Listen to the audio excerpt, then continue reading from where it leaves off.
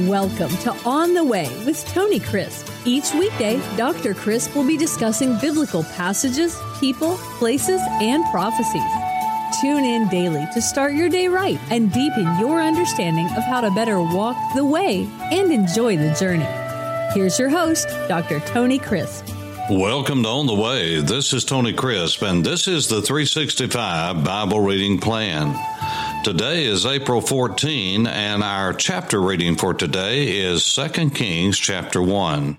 Now, as you will recall, I shared with you at the beginning of our journey through the Samuel, Kings, and Chronicles material that in the Hebrew division of the Bible, you have the Samuel, Kings, and Chronicles all in just 3 books. It was only in the Septuagint translation, that is the Greek translation of the Hebrew scriptures that was done in Alexandria, Egypt, over a couple hundred years before Jesus was born in Bethlehem, that they divided up the books of Samuel, Kings, and Chronicles into 2 books each. Now, the translators did that to make it easy on themselves. Frankly, I'm glad that they did because it's easier to reference. You don't have as much material in one book to sift through, and the chapter and verse divisions that came along in the 1200s and the 1500s, 13th and 16th centuries respectively, have even made it easier. We can find references easier, and we can also teach the references to others easier. And so I'm so glad that they did that. But you can see in 1st and 2nd Kings, where 2nd Kings picks up, is midway through the life of Ahaziah.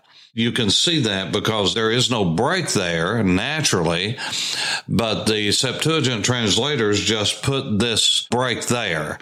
And I think it probably had something to do with the death of Jehoshaphat more than the reign of Ahaziah because of the importance of Jehoshaphat. So we pick up on the storyline. Of course, the kings of the north were just ungodly men, and they followed in the footsteps of Jeroboam, son of Nebat. And then after Ahab married Jezebel, and she brought from Tyre and Sidon, Tyre and Sidon, all of the gods of Baal, and she was a advocate, and she was somewhat evangelistic, we would say, about the system of gods that she worshiped. She did not pay homage whatsoever to the God of Israel, Yah. And so that brought about the confrontation on Mount Carmel that we looked at in 1 Kings chapter 18. And so now we're in 2 Kings chapter 1. The scripture says, now Moab rebelled against Israel after the death of Ahab. Ahab, even though he was very wicked, he was a powerful king. He kept everyone in line. But after his death, the sons that followed him were not as strong as he was. And it's like in these ancient kingdoms, when one strong king would die, they would look to see if the next successor, the one in line after that strong king, would be anywhere like him.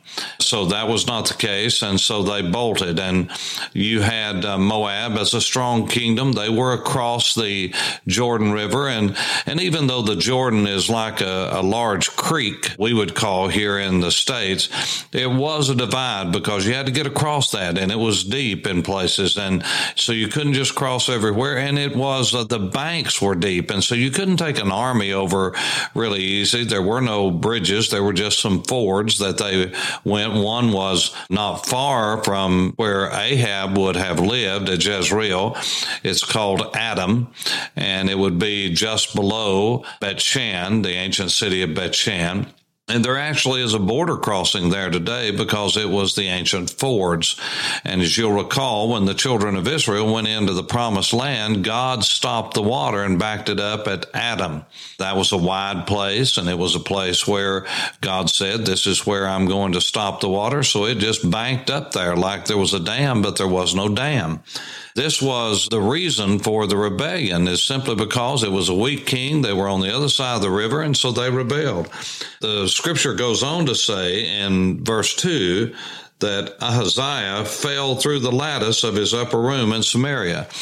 Now, most of the homes in Samaria and in Judah, for that matter, and in Jerusalem were one-story homes. You had to be wealthy to have a two-story home.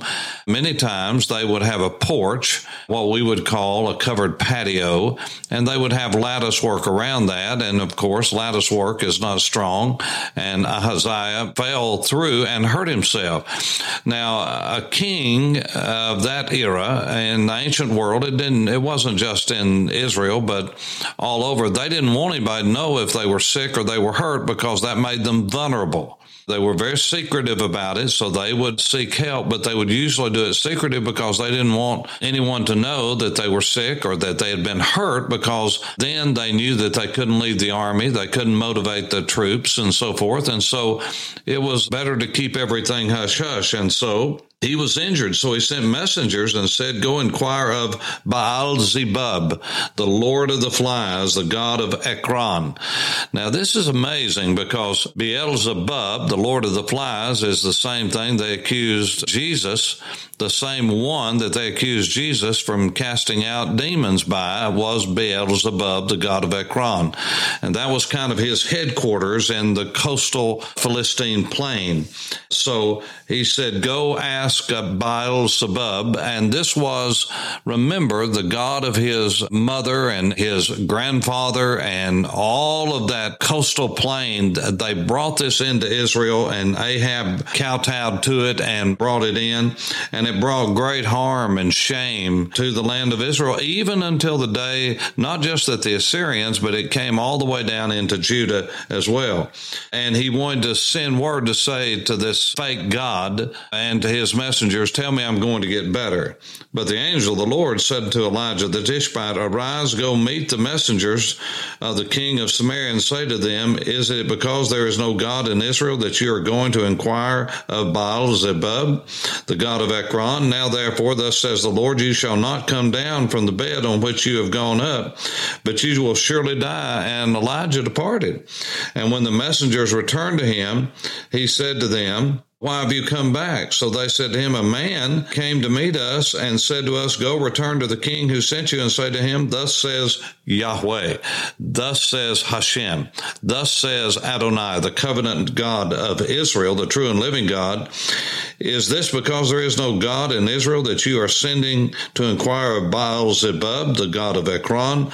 Therefore you shall not come down from the bed on which you have gone, but you shall surely die."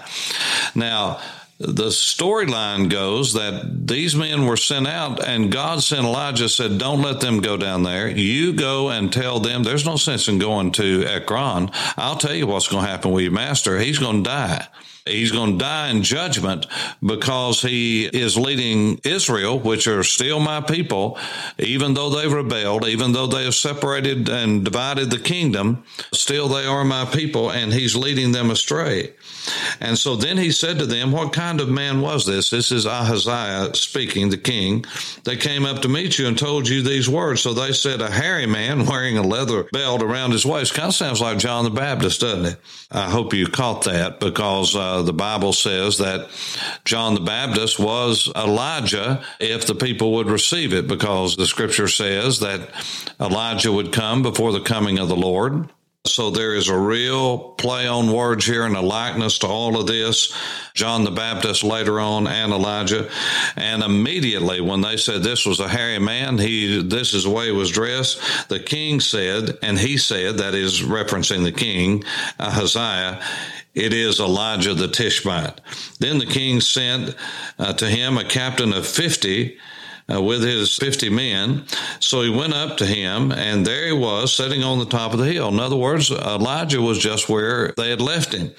And he spoke to him, said, "Man of God, the king has said, come down." So Elijah answered and said to the captain, "If I am a man of God," which he was, "let fire come down from heaven and consume you and your 50 men. And fire came down from heaven, consumed him and his 50 men. Then he sent to him another captain of 50, that is, Ahaziah sent another 50. Now, the word for fire here could have been lightning. It could have been just a lightning bolt. God struck them down. We don't know, but it was fire one way or the other, either by a bolt of lightning, which is also referred to as fire, or it could have been just fire from heaven like that came down on the altar on Mount Carmel. And so Ahaziah still didn't get it, and he answered and said unto him, Man of God, thus says the king, come down quickly. So Elijah answered and said unto him, If I am a man of God, let fire come down from heaven and consume you and your 50 men. And the fire of God came down from heaven and consumed him and his 50. So now we got 100 men gone. Ahaziah was a slow learner. Now listen to this. And again, he sent a third captain of 50 with his 50 men. And the third captain was much smarter than any of them. Now look at this. I know it's not funny, but this really is good. And the third captain of 50 went up and came and fell on his knees before Elijah. Smart man, very wise. And pleaded with him and said, Man of God, please let my life and the life of these my 50 servants of yours be precious in your sight. What a leader. You see, he knew that the king was crazy. He knew that the king had given a bad order. He knew that the king had lost his mind and was consumed with himself, wasn't thinking about anybody but himself. But here's a good leader. He said, now look, already we've had two captains that they knew one another. Probably his friends had already been killed with all of his 50 men. This had happened twice, and here he was. So instead of saying, come down, the king wants man of God, and let me take you the king, he went up there and he got on his knees before Elijah and pleaded with him and said, Man of God, please let my life and the life of these 50 servants be yours and be precious in your sight. Look, fire has come down from heaven and burned up the first two captains and 50s with their 50s, but let my life now be precious in your sight. And do you know, it's amazing how gracious God is. I'm just amazed at his grace. What a song, Amazing Grace. And the angel of the Lord said to him, go down with him. Now here is Elijah, a man that you can count on. He's a faithful man. He's got wisdom. So you going down with him. These other guys, they were just concerned, like the king, with climbing the ladder and doing the normal thing. But here was a man with wisdom. So he arose and went down with him to the king. Then he said to him, Thus says the Lord, because he said to the king, this is Elijah. Now this is the same Elijah now that was on Mount Carmel that we just talked about yesterday in the podcast, that you remember went sat under a juniper tree and said, God, kill me. Jezebel doesn't like me. She's going to get me. God, protect me from that woman, all this kind of thing. And now here he is, bold as a lion again. You see, God can give a man a second chance once he messes up. Aren't you glad? Aren't you glad that you can fail and God will give you a second chance, a third chance, a 50th chance? And this is what happened. And the angel of the Lord said, go down with him. So he went down and he said, King, thus says the Lord, because you have sent messengers to inquire of Baal-zebub, the god of Ekron, is it because there's no God in Israel to inquire of his word? Therefore, you shall not come down from this bed on which you've gone up, but you'll surely die. And look at the next sentence. So died. Now, it just has a reference, doesn't even mention his name. If you'll notice, that's in italics. Ahaziah is in italics. And so he says, but you shall surely die, and died. So died. Died. I mean, his name, it happened so quickly, his name wasn't even called. So died. It's like God saying amen to what Elijah said, according to the word of the Lord, which Elijah had spoken. Elijah obeyed God, and God said to Elijah, you tell him this is going to happen. Elijah went and faithfully proclaimed the word of God, and God said amen. God said amen. That's the word for faithful. Confirmation. So died. God said amen to all of that, according to the word of the Lord, which Elijah had spoken. Because he had no son, Jehoram became king in his place in the second year of Jehoram, the son of Jehoshaphat, king of Judah. And so God said, that's enough. You see, even with the wicked, God says enough is enough. Now, God's very merciful with everyone. He's merciful with his own children, those who follow him. But God's going to only let the wicked go so long, and then he's going to rein them in. Aren't you glad that God's in control? And so it just says in verse 18, now the rest of the acts of Ahaziah, which he did, are they not written in the book of the Chronicles of the Kings of Israel? And so another chapter is closed. God has the final say. He always has, and he always will. Elijah the Tishbite, the man of God, is back. For On the Way, this is Tony Crisp. Thanks for listening to On the Way with Tony Crisp. Tune in every weekday for information on biblical passages, people, places, and prophecies. Fridays are for your questions. Email your questions to questions@tonycrisp.org. Then just listen for your question to be answered on Friday's podcast. That's questions@tonycrisp.org. Thanks for listening and have a blessed day on the way.